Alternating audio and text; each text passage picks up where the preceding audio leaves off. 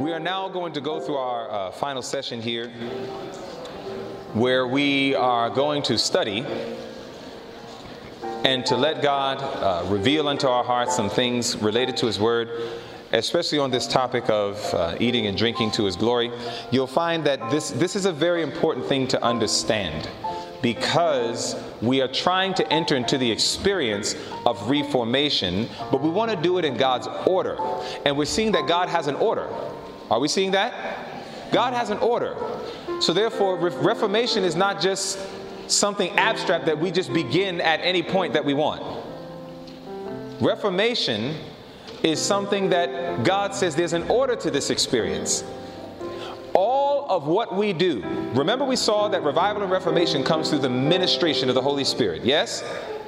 So therefore, we cannot do anything by might or by power, but only by God's Spirit. We need His Holy Spirit to dwell within us, to give us power so that we may do anything God has called us to do.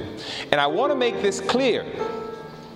There is no fruit or vegetable or grain or nut, and certainly not any meat, that you can eat that will make you holy. I want to make that blazingly clear. Do you understand that? Eve ate the healthiest fruit that has ever touched planet Earth, and that action brought sin into the world.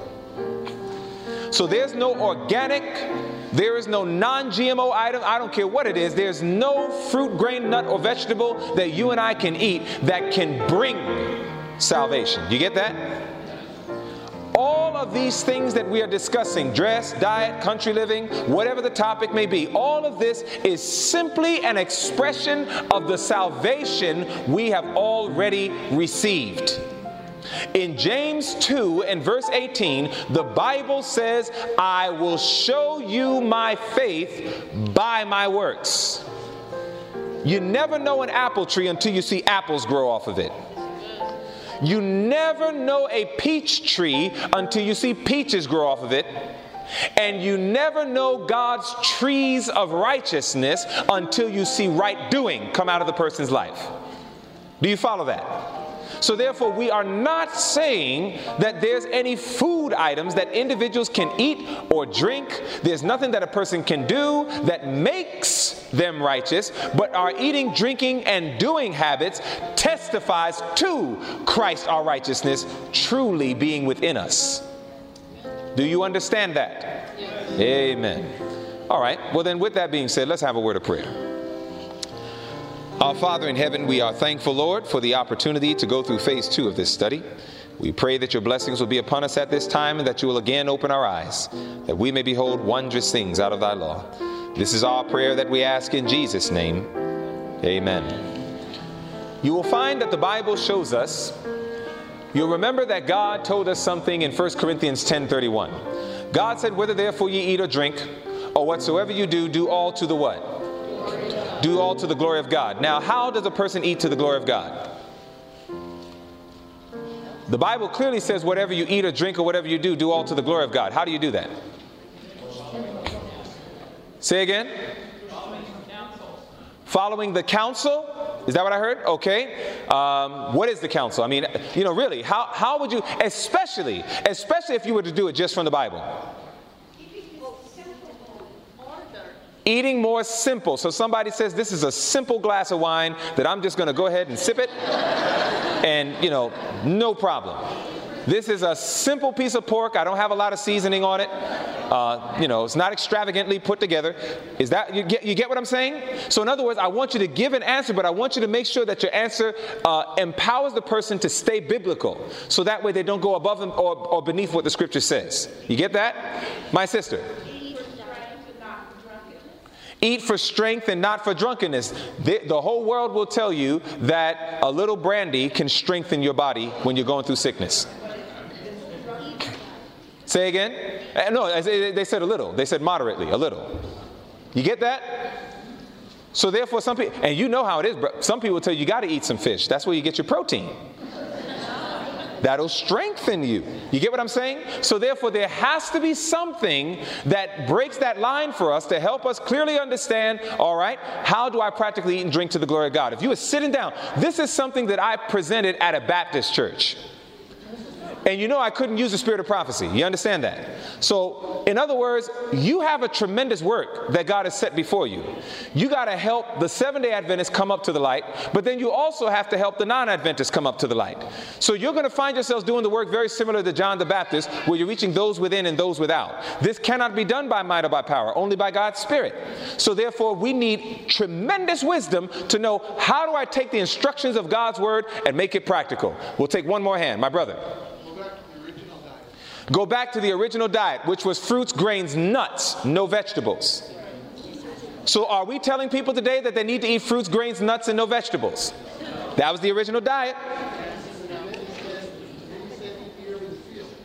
But then he said what? Yeah, but he said the herb of the field after sin. That's not the original diet. You get that? So that's all we're saying, is that you want to be able to compile it so that way it can be consistent throughout the Bible. You get that? All right. Let's consider this.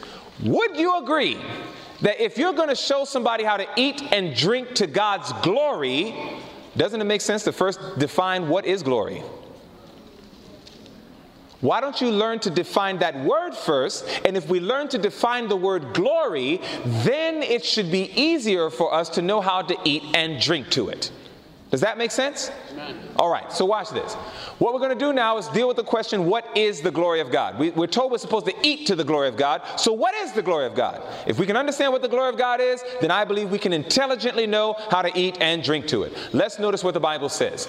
In Exodus 33 and verse 18, the Bible says, and I beseech thee, show me thy glory. Now who's talking?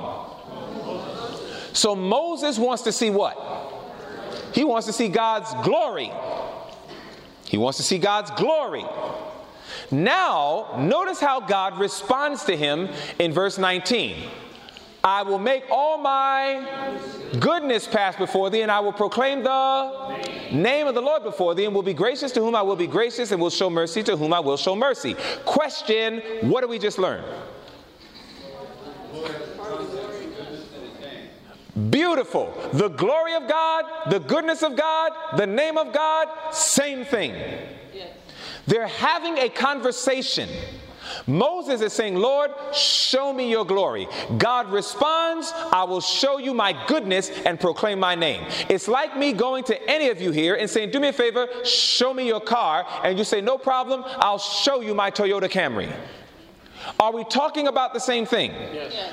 But did we use different terms? Yes. So Moses is asking God, show me your glory. God says, I will show you my goodness and proclaim my name. So we have learned that the glory of God, the goodness of God, and the name of God are synonymous. Yes. Now watch this. Did God show his glory? Yes. Did he proclaim his name? Yes. Where did he do that? Excellent. Excellent. Exodus 34. Because this is after Sinai now. Exodus 34. Watch this now. In Exodus 34, 5 through 7, observe. And the Lord descended in the cloud and stood with him there and proclaimed the name of the Lord. And the Lord passed by before him and proclaimed, the Lord God, merciful and gracious, long-suffering and abundant in goodness and truth, keeping mercy for thousands, forgiving iniquity and transgression and sin, and that will by no means clear the guilty, visiting the iniquity of the fathers upon the children and upon the children's children unto the third and fourth generation. Question, what did God show Moses? His character. He showed unto Moses his character. You want to see my glory? I'm gracious. You want to see my glory? I'm long-suffering. You want to see my glory? I am merciful. You want to see my glory? I'm abundant in goodness and truth. God was revealing his character. Now, as a Seventh-day Adventist sideline, write down Faith That I Live By, page 84. Faith That I Live By, page 84, Ellen White says God revealed his character to Moses. What you just did is you identified the same point straight with the Bible. You see that? All right. Now, watch this. Here it is that the Bible shows us that it's God's character. So whatsoever I eat, whatsoever I drink, it should reproduce God's character in me. That's eating and drinking to the glory of God. Whatever I eat, whatever I drink, it should reproduce God's character in me. Is that biblical? That's biblical. That's biblical. Now, let's go on. Next question we're going to ask is, since the glory of God is His character, how practically do we eat and drink to it? You think that's a logical question? Yes. All right, well, let's look at this. What we're going to do is we're going to look at some of the attributes of God's character. Now, these verses you can write down. I'll go ahead and explain it. In Deuteronomy chapter 30 and verse 19, God says, I present before you life and death, blessings and cursings. And then He says, choose life. So what does God want us to choose? Life. Now in verse 20, God goes on to say, I am your life. So why did God tell us to choose life? Because He is our life. Now in John 14:6, you ought to know that text very well. Jesus says, I am the way, the truth, and the life. John 11 and verse 25, Jesus says, I am the resurrection and the life. So one of the things we see as an attribute of God's character is that He is life. So whatsoever I eat or drink, brothers and sisters, it should reproduce life in me, not death. You see how simple that is? Whatever you eat and whatever you drink, it should reproduce life in you. That means that when you go to the grocery store and when you go ahead and buy something that has high fructose corn syrup or something like that, you know that, well, that's something that's going to debilitate my immune system. And God told me to eat for strength and not for drunkenness. Psalms 46 verse 1, God is our refuge and strength. So whatever I drink, it should strengthen my body. If drinking Sprite, Coca-Cola, 7-Up, or anything like that that has high fructose corn syrup in it, I know that's going to weaken my immune system. And God says that He is strength, so whatever I put into my system should strengthen my body. So Sprite, I'm sorry, back on the shelf. You get that? You see how simple that is? So you can literally go grocery shopping based on the understanding of this verse. You remember when God says, I am not the author of confusion. 1 Corinthians 14:33. God says, I'm not the author of confusion, but of peace. So whatever I eat or drink, it should not put my body in a state of confusion, but it should keep my body at a peaceful state. So therefore, when I drink coffee and it has caffeine, which can cause my heart to get into a confused state that it begins to palpitate, I can say that this thing with caffeine in it is not to the glory of God, back on the shelf.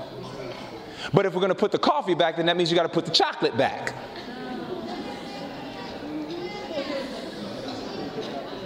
Is that right? Amen. You get that? So you'll find that you, brothers and sisters, you can have a field day with this study, because basically what you're going to do now is you're going to study God's character. You're going to study everything that God says about Himself. And everything that God says about Himself, whatever you eat or drink or do, you want to make sure that everything is in harmony with the attributes of God's character. When you do that, that's how you practically can eat and drink to the glory of God. When I get water, I know that water, one of the best things that water does for my body, outside of hydrating it, of course, is water is also working as a wonderful cleansing agent. Is that right? Does God believe in cleansing? Oh, you better believe He does. In fact, you'll find that God has even fruits that He uses to do cleansing. You know one of the best fruits God uses to do cleansing? Lemons. It's amazing. Lemons have a wonderful cleansing effect. Isn't that a beautiful thing? That's why we like it. My name is Dwayne Lemon. Lemon has serious cleansing effect. But you get the point, brethren? You see how you can literally just start looking at the attributes of God's character, His works, the ways that He does it, all these things. When you eat broccoli, when you eat anything that is of the plants and fruits and grains and nuts and so on, we know these things are introducing life into our system. It's introducing strength into our system. It's not killing us. So therefore, we can take this principle and we can begin to build on it. You get that? So now we understand more practically what it is to eat and drink to the glory of God. Now I want to show you something. When we consider eating and drinking to the glory of God, always remember that God designed that the food would be our medicine. When you read in Psalms, the 104th division in verse 14, it says, He causes the grass to grow for the cattle and the herb, the plant kingdom, for the service of man. The word service means to minister. God gave us the herbs to serve man, to minister to man, to be like medicine for man, that he may bring forth food out of the earth. Now, when God gave these things, you would understand that this is why God eventually called us off of meat. Most people don't even know why God allowed us to eat meat. In Counsels on Diets and Foods, page 373, paragraph 3, we are told that God allowed man to consume flesh to shorten his lifespan. And that was a blessing.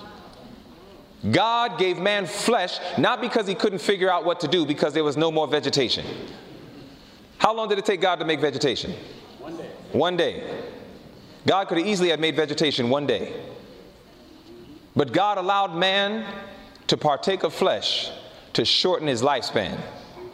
And this is why when you look at this chart, which is a comparison of the 10 generations before and after the flood, look at it. You can see this is true. Because notice, before eating flesh, Adam, 930. Seth, 912. Enos, 905. Canaan, 910. Mahalaleel, 895. Jared, 962. Enoch, 365, and that's only because he never died.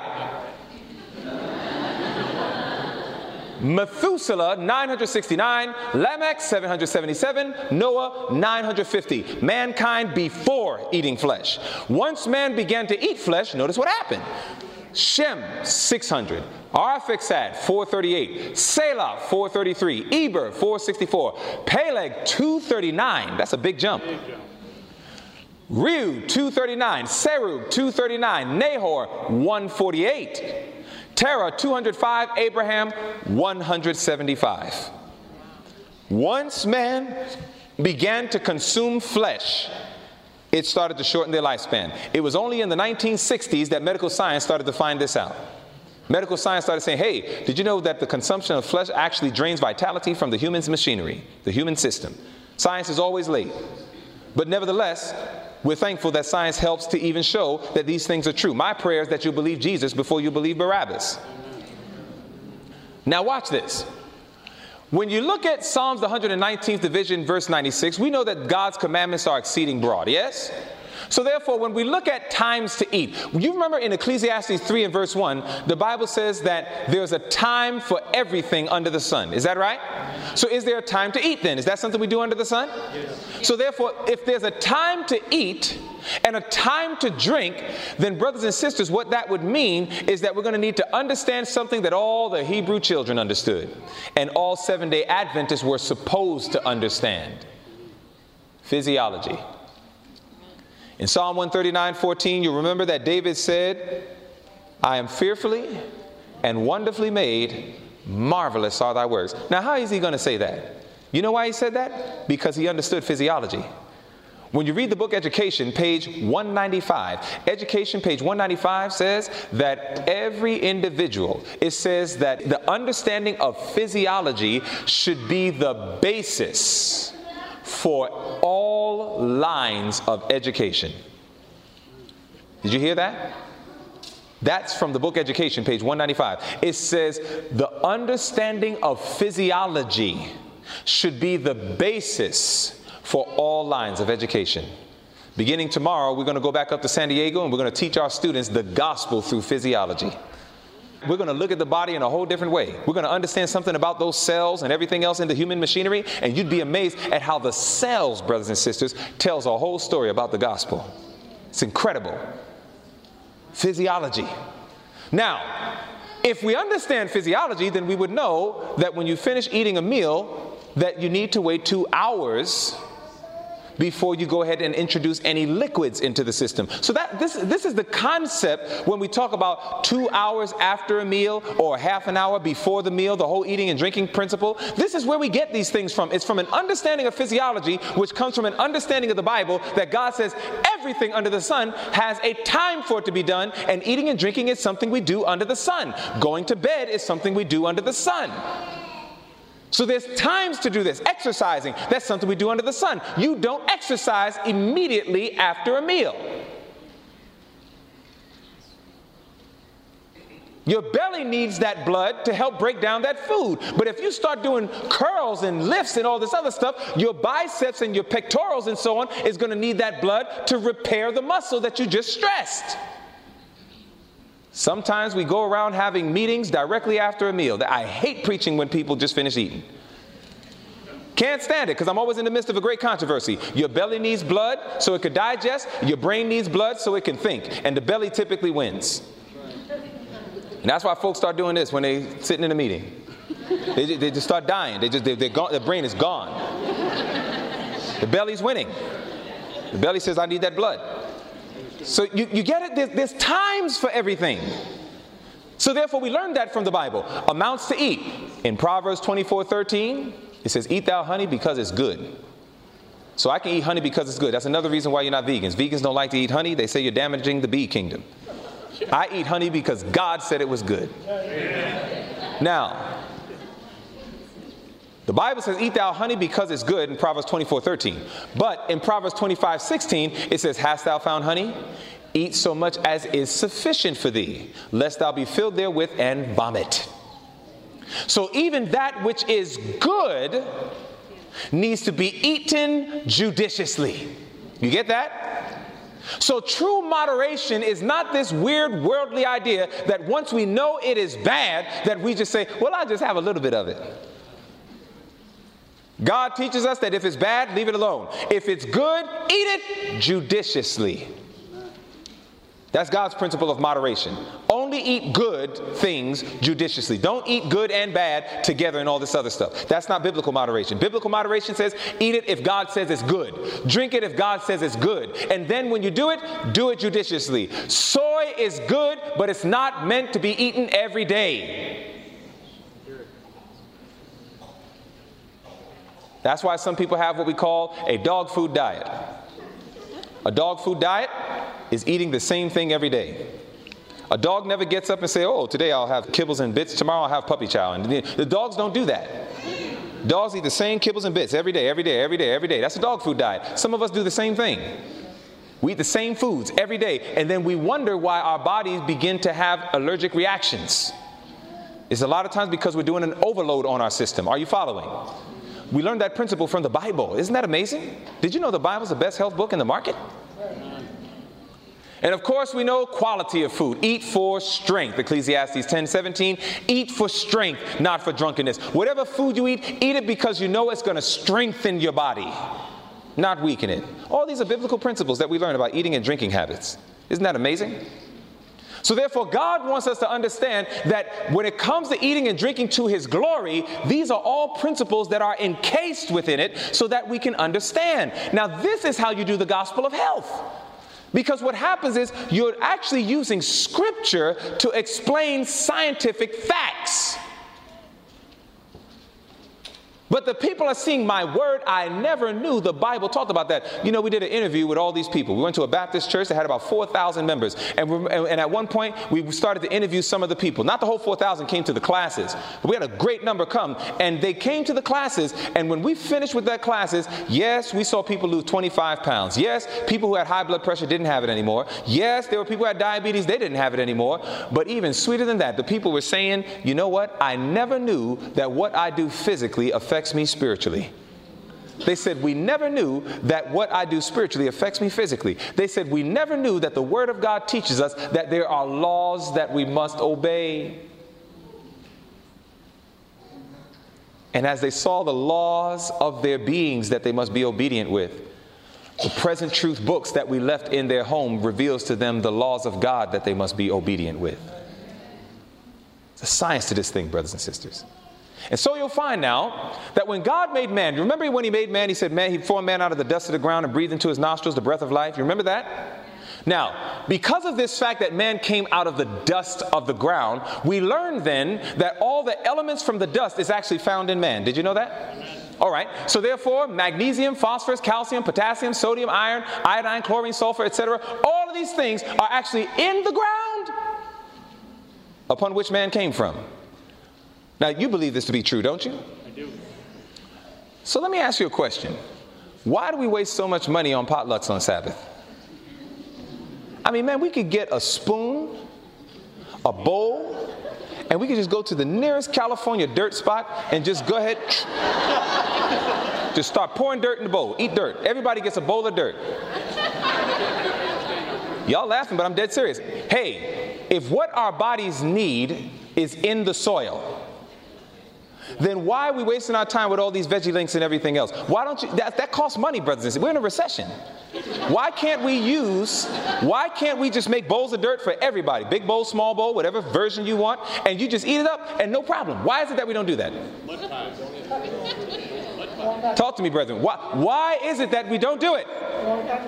Wrong package? Okay, wrong package. I need some more explanation. Bacteria? Yeah. You can get good soil. You can treat it right. Get all the bacteria out.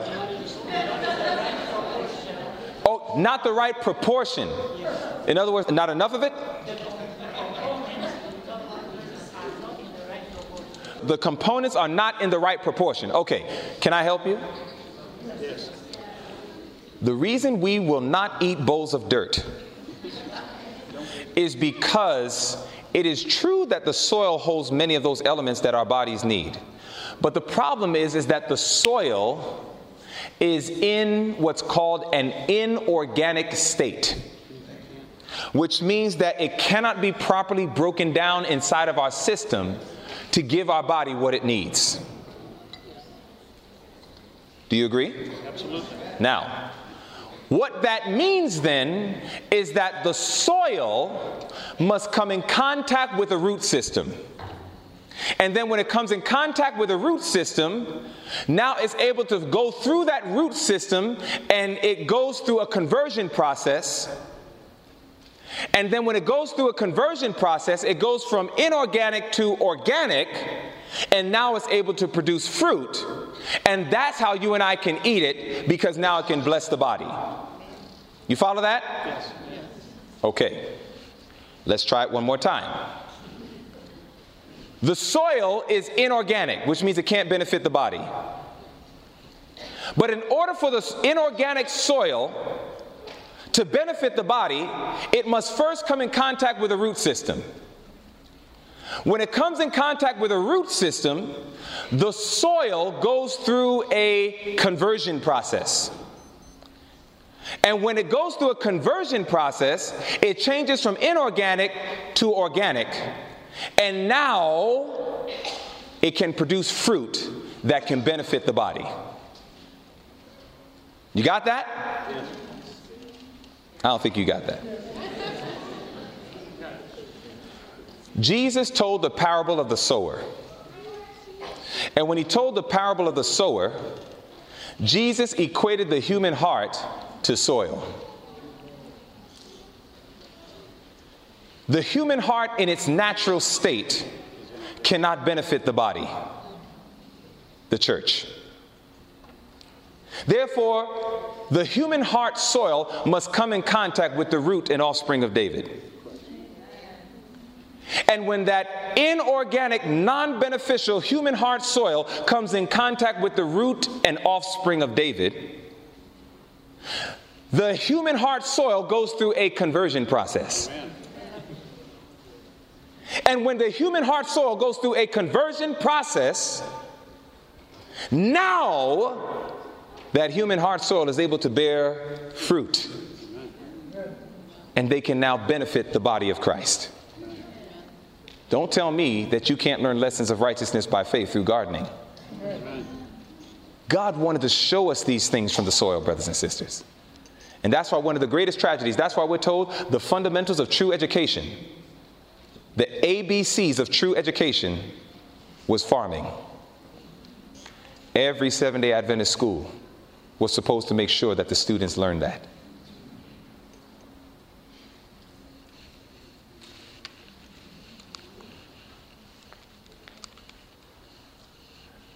We are told in the book Abundant Health, a food may be defined as any substance which, when absorbed into the blood, will nourish the tissue, repair waste, and furnish force and heat to the body without causing injury to any of its parts. That's what food is. We're told our bodies are made up of the food we eat. Those foods should be chosen that best supply the elements needed for the building up of the body. The brain nerves, which communicate with the entire system, are the only medium through which heaven can communicate to man and affect his inmost life. God does not communicate with our spirit, man. God communicates with our brain nerves. As God communicates with our brain nerves, it says whatever disturbs the circulation of the electric currents in the nervous system lessens the strength of the vital powers, and the result is a deadening of the sensibilities of the mind. This is why whatever you eat and drink, you must make sure that it's going to put those brain nerves in a strong condition. When you think about the brain and the mind, you can look at the brain as hard drives and you can look at the mind as software. Now, you can have the best software in the world. If the hard drive is debilitated, brothers and sisters, your software, will it work? No, it will not. So therefore, in like manner, the brain nerves is what we need to be very focused on when it comes to the body. When we're taking care of this human machinery that God has given to us, we are to think about what affects my brain nerves. Now, when we understand that, no godly child will be found at amusement parks where they're going on these roller coasters and all these things that shake the body up and sound and make you all dizzy and all these other things in the name of fun. You get that?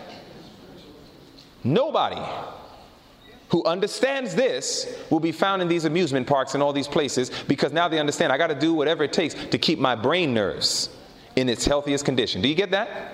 See how simple this is? Understanding physiology will teach you a lot. And therefore we understand that food equals blood. Blood equals the health of our brain. Our brain is where we get our thoughts. Our thoughts is where we get our actions. Our actions repeated is where we get our habits. Our habits is where we get our character. And our character determines our destiny. That's the connection between diet and salvation. The food that you eat gets broken down into blood. The blood is what feeds and causes the health of our brain. Our brain is where we get our thoughts. Our thoughts is where we get our actions. Our actions repeated is where we get our habits. Our habits is where we get our character, and our character determines our destiny. This is where you connect Christ Object Lesson 69. When the character of Christ is perfectly reproduced in his people, then Jesus will come. This is what he's waiting for. And our eating and drinking habits affects that development of character. Are you following? All right. Therefore, the Bible says, whether therefore you eat or drink, and whatsoever you do, do all to the glory of God. Now let's bring this to a close. We are told that the subject of health reform has been presented in the churches, but the light has not been heartily received. There was a problem in 1900. There was people who was teaching all these beautiful things about health reform, but the problem is that it wasn't being accepted. People were rejecting it. Now, notice, it says the selfish, health-destroying indulgences of men and women have counteracted the influence of the message that is to prepare people for the great day of God. What is this talking about? Notice this. Question. Should we be working to bring people into the church? Yes. Should we be doing that right now? Yes? Would you agree? Yes. We should, shouldn't we?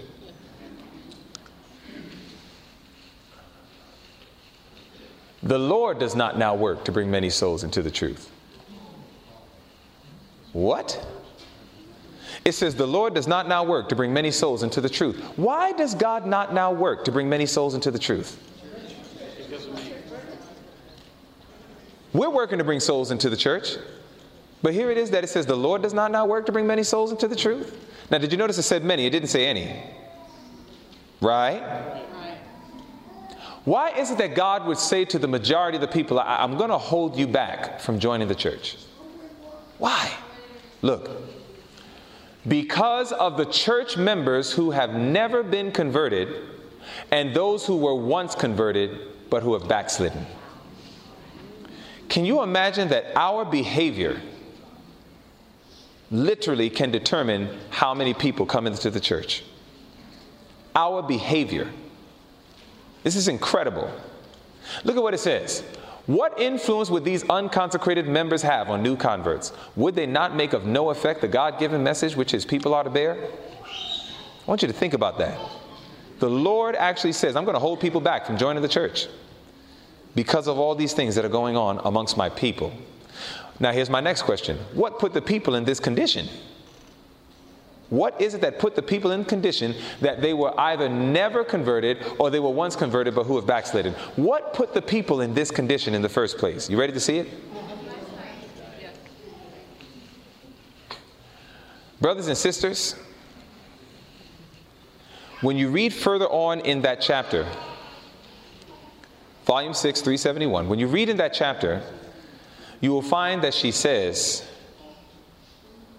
their habits of eating and drinking. You see, we don't understand, it's only because of our ignorance, we don't understand how eating and drinking habits have a very direct effect on the brain nerves that ultimately affects the mind. When God wants to minister to our minds and speak truth to us, the condition of the brain nerves and the condition of the mind, it will tell how much of Jesus we will be able to understand, more importantly, apply in our lives. And this is the reason why God says that he wants us to get a check on appetite. Because he knows how it affects the brain nerves, that affects the mind, that affects the behavior. And so this is why God brings this out. And that's why God, he says, listen, I got an instrument that I want to use that will actually bring about revival and reformation amongst my people. And you want to know what the instrument God says he wants to use? It involves a lot of young people. To my ministering brethren, I would say prosecute this work with tact and ability. Set to work the young men and the young women in our churches. Combine two things. What is God telling us to combine? Combine the medical missionary work with the proclamation of the third angel's message. So look at what God is instructing us to do. Combine the medical missionary work with the proclamation of the third angel's message. Do you see that? Yes. Brothers and sisters, I'm going to tell you the truth. I'm confused. God gives very specific instructions, but then we start adding things to it. We start adding things. And I'm like, where is that in God's counsel? Where is that in God's sanctuary message? Where do we see these things? Brothers and sisters, I plead with you, stop making false tests before God's people. I mean, I'm amazed. I'm telling you right now, you're not going to get me by the grace of God. But my heart goes out to the several members of God's church that keep getting leavened by all of these different false tests and false teachings and things that we think are so foundational to our movement that all it takes is careful study and we will see it's not foundational at all. I'm serious, brothers and sisters. I'm really debating if I should even bring this up. You know, we're family, right?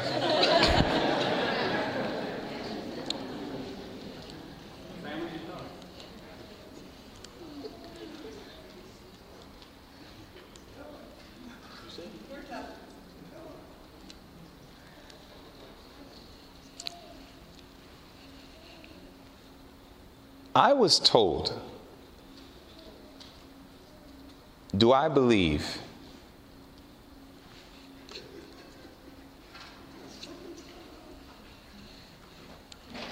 I'm not going to do it. The reason why I'm not going to do it is I don't want to unduly embarrass the person who said it to me. I'm not afraid of the position that I hold. It's not my issue. I'm not afraid of the position I hold. And the reason why I'm not afraid of the position I hold, brothers and sisters, is because I've always been prepared to be wrong. I believe it's been one of the saving virtues between myself and Jesus. If I'm wrong, I stand as the reformers have always stood. Show me my error. But I've seen thus far that people have not successfully showed it to me. And I'm not a dummy. I'm not going to sit down and let you give me some quotation from Sister White that you're not going to balance out with other quotations. William Miller is not my model. You can't find anything in the Bible or the spirit of prophecy that tells me that he's my model. William Miller believed things that were erroneous. William Miller believed things that were true. I take the truth of what William Miller taught, and I leave behind the error that he taught. It's that simple. We have deified and have taken things and have practically equated other things that have been written to the 10 Commandments. And I got to tell you the truth, I'm a little floored. I'm just a little floored.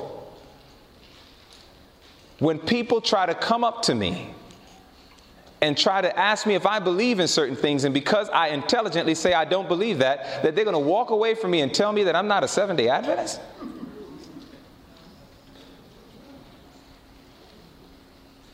You have no idea how much I wanted to jump on that. Say, oh, really? I'm not a Seventh-day Adventist? You sit down and let's talk. You see, my thing is stop being a coward and running away. Talk to me. Let's go ahead and let's study it out. Let's mash it out. Let's open the Word of God and let's see it. Because I'm going to tell you what right now, you are not a child of God if you go to your brother and say, do you believe this? And when the brother says, no, I don't, that you turn away and walk with them and you say, you are not a Seventh-day Adventist, and you walk away. You have no idea that how much the Spirit of God was void from your heart when you did that. You have no idea. And yet you claim to be following truth. And I'm supposed to see that. Jesus told me, by their fruit you shall know them. And I saw that fruit tonight. Your fruit testified that you don't believe. And it hurts me when I see how so much of God's people are being leavened by these erroneous doctrines. Brothers and sisters, as far as I'm concerned, at this point in time, I've read enough of it. I've looked at the lunar Sabbath. It's not true. It's just not true. And it's so funny because they always say the same thing. Ellen White said new light. Ellen White said new light. And I'm just like, listen, qualify her statements. She says in the same book on Councils of Writers and Editors, she says that new light does not negate the old light. I believe in new light. I don't have a problem with new light. But it cannot cancel out the old light. Proverbs 4 and verse 18 says the path of the just is as a shining light that shines brighter and brighter unto the perfect day. It doesn't cancel out the previous light before it. It just brightens the light that was already there and makes it even more clear. But we got lunar Sabbath. We have feast days. We have 2520. We have all of these different organizations, these different groups. And my simple thing is this. I'm like, look, brothers and sisters, here I stand on this. Please understand, here I stand on this. I need to see it in inspiration. Don't point things to me that don't specifically state what you're trying to specifically state. Ellen White endorsed the chart. Ellen White endorsed Daniel and Revelation. So we have two endorsements. Ellen White, under inspiration, endorsed the 1843 and 1850 chart. Ellen White, under inspiration, endorsed Daniel and Revelation. She said the book of Daniel and Revelation is God's helping hand. So we have endorsement, endorsement. Ellen White then says there was a mistake on the chart. The mistake, 1843, 1844. Ellen White infers, but the pioneers more forcefully showed there was a mistake in Daniel and Revelation. The king of the north in Daniel and Revelation was said to be Turkey. But the king of the north, in fact, was the papacy. So let's notice. 1843, 1850 chart, endorsed. Daniel and Revelation, endorsed. 1843 and 1850 chart, a mistake. Daniel and Revelation, a mistake. Are we still equal? It is said that because she did not address the 2520 on the chart, it must be true. That's poor thinking. But watch this.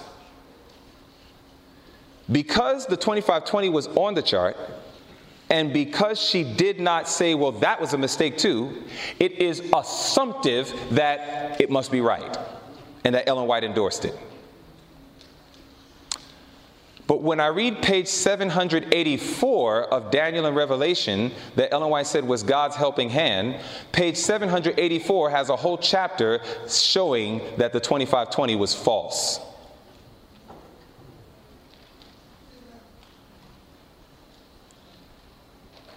So does that mean that that's true? Do you understand how faulty that type of reasoning is? If you're going to say the 2520 is true because it remained on the chart and Ellen White didn't address it, then I guess Daniel and Revelation, when it had a whole chapter literally negating and refuting the 2520.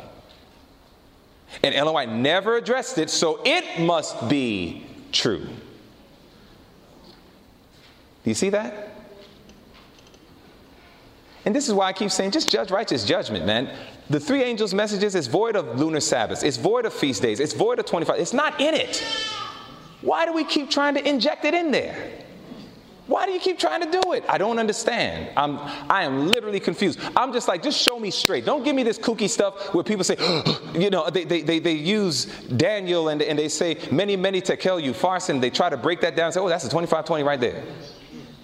Literally, there was a brother who went to a store and he gave the person the money, and then the person was struggling with understanding the 2520, and all of a sudden somebody gave him back $25.20. He said, it must be true. Come on, saints. Come on, saints. How far do we take this thing? I guess I should say the 1335 message is a message of love, because in John 13:35, Jesus says, this is how people shall know you are my disciples, when you love one another. Do you see how far we can go when we start using this type of reasoning? My thing is this, look, believe what you want to believe, but don't get mad at me because I'm not some dummy that's going to sit down and accept what you say. I'm serious. Just don't do that. Don't get mad at me because I'm going to refuse to just bite into what you're saying. God has allowed my mind to be intelligent, and I'm going to think intelligently through anything that I believe. God is showing us what is going to finish this work. God says, combine the medical missionary work with the proclamation of the third angel's message. This is God's instruction, brothers and sisters. Combine the medical missionary work with the proclamation of the third angel's message. Notice what it says. It says, next, make regular, organized effort to lift the churches out of the dead level into which they have fallen and have remained for years. Send into the churches workers who will set the principles of health reform in their connection with the third angel's message before every family and individual. Encourage all to take a part in work for their fellow men, and see if the breath of life will not quickly return to these churches. God has given us a plainly stated solution. Don't add to it. Don't take away from it. Accept it for what it says, and by the grace of God, comply with it. God promises, brothers and sisters, if we just do what he said, just do what he said. Don't do this far-reaching trying to make doctrines out of stuff that's not real doctrines. Just do what he said. God says, my promise to you, the breath of life will come back into my dead churches. And so it is very simple. It's very simple. You want to see a revival and a reformation come? What are two things you're going to need to understand like you've never understood it before? What are the two things? Once you answer this, we can pray and close. I can dismiss you. What are the two things that we need to understand and put into faithful practice? Medical missionary work and proclamation of the third angel's message. You need to understand what is that third angel's message. What is it? You need to understand that.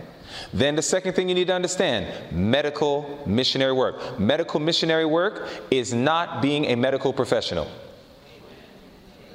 I want to make that blazingly clear. Medical missionaries is not simply being a medical professional. Now let me show you why. In volume 7 of the Testimony to the Church, page 62, it says we have come to a time that every member of the church should take hold of medical missionary work.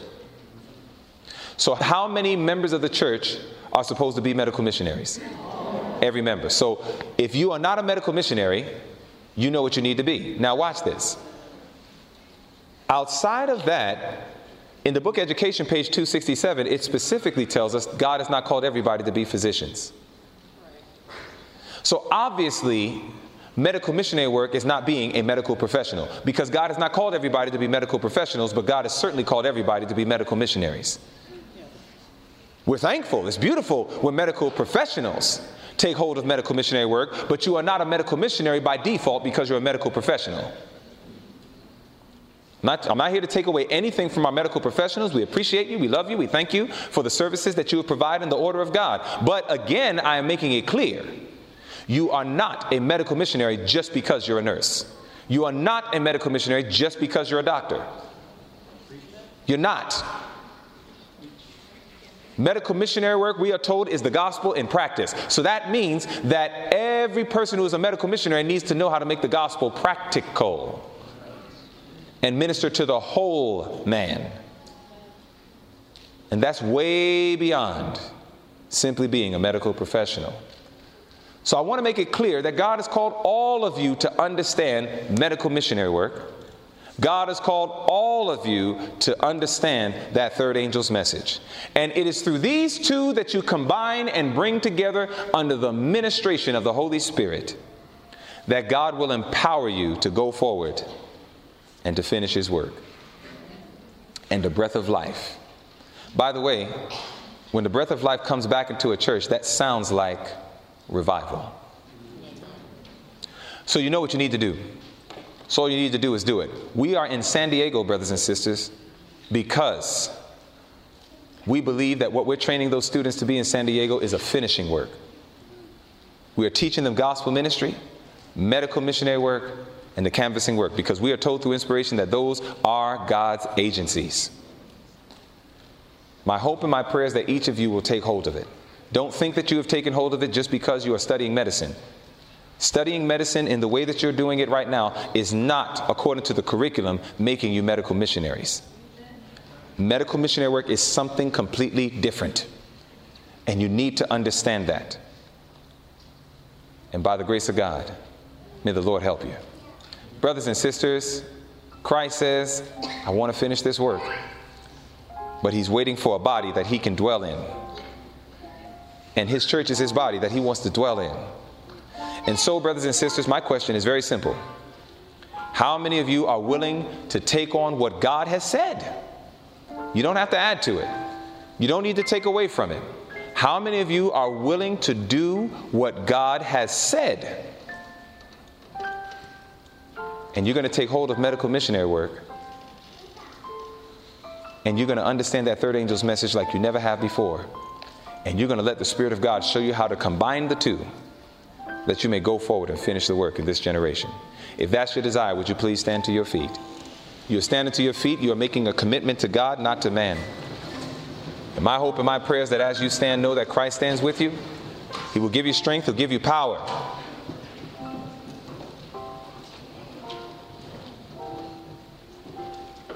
Stay focused. We have already been told that every wind of doctrine will be blowing. Stay focused. Stick to what inspiration clearly says. Don't add to it. Don't take away. Deal with what inspiration clearly says. Stay focused. Let's finish this work. Our Father in heaven, we are thankful that you have blessed all of us to come together. We thank you, dear God, that you have given us the privilege to study your words and to share them. And Lord, I pray that you'll help us to understand all the several other layers that brings about true revival and reformation. Lord, I ask that by your grace and power, May you give us wisdom. And Lord, I ask that you will please minister to our hearts and help us to really understand what it is to embrace medical missionary work and to understand this third angel's message. I ask you for all these things, dear Father, in Jesus' name. Amen. This message is produced by PTH Ministries. Our mission is to spread the three angels' messages through preaching and teaching the Seventh-day Adventist message, and to integrate healing through medical missionary work in declaring the gospel. For more information on our ministry and the resources we provide, please log on to our website at www.pthministries.com. That's www.pthministries.com. Or you can call us at 770-274-9537. That's 770-274-9537. May we do our part to meet the needs of humanity through the everlasting gospel and hasten Christ's return. Maranatha.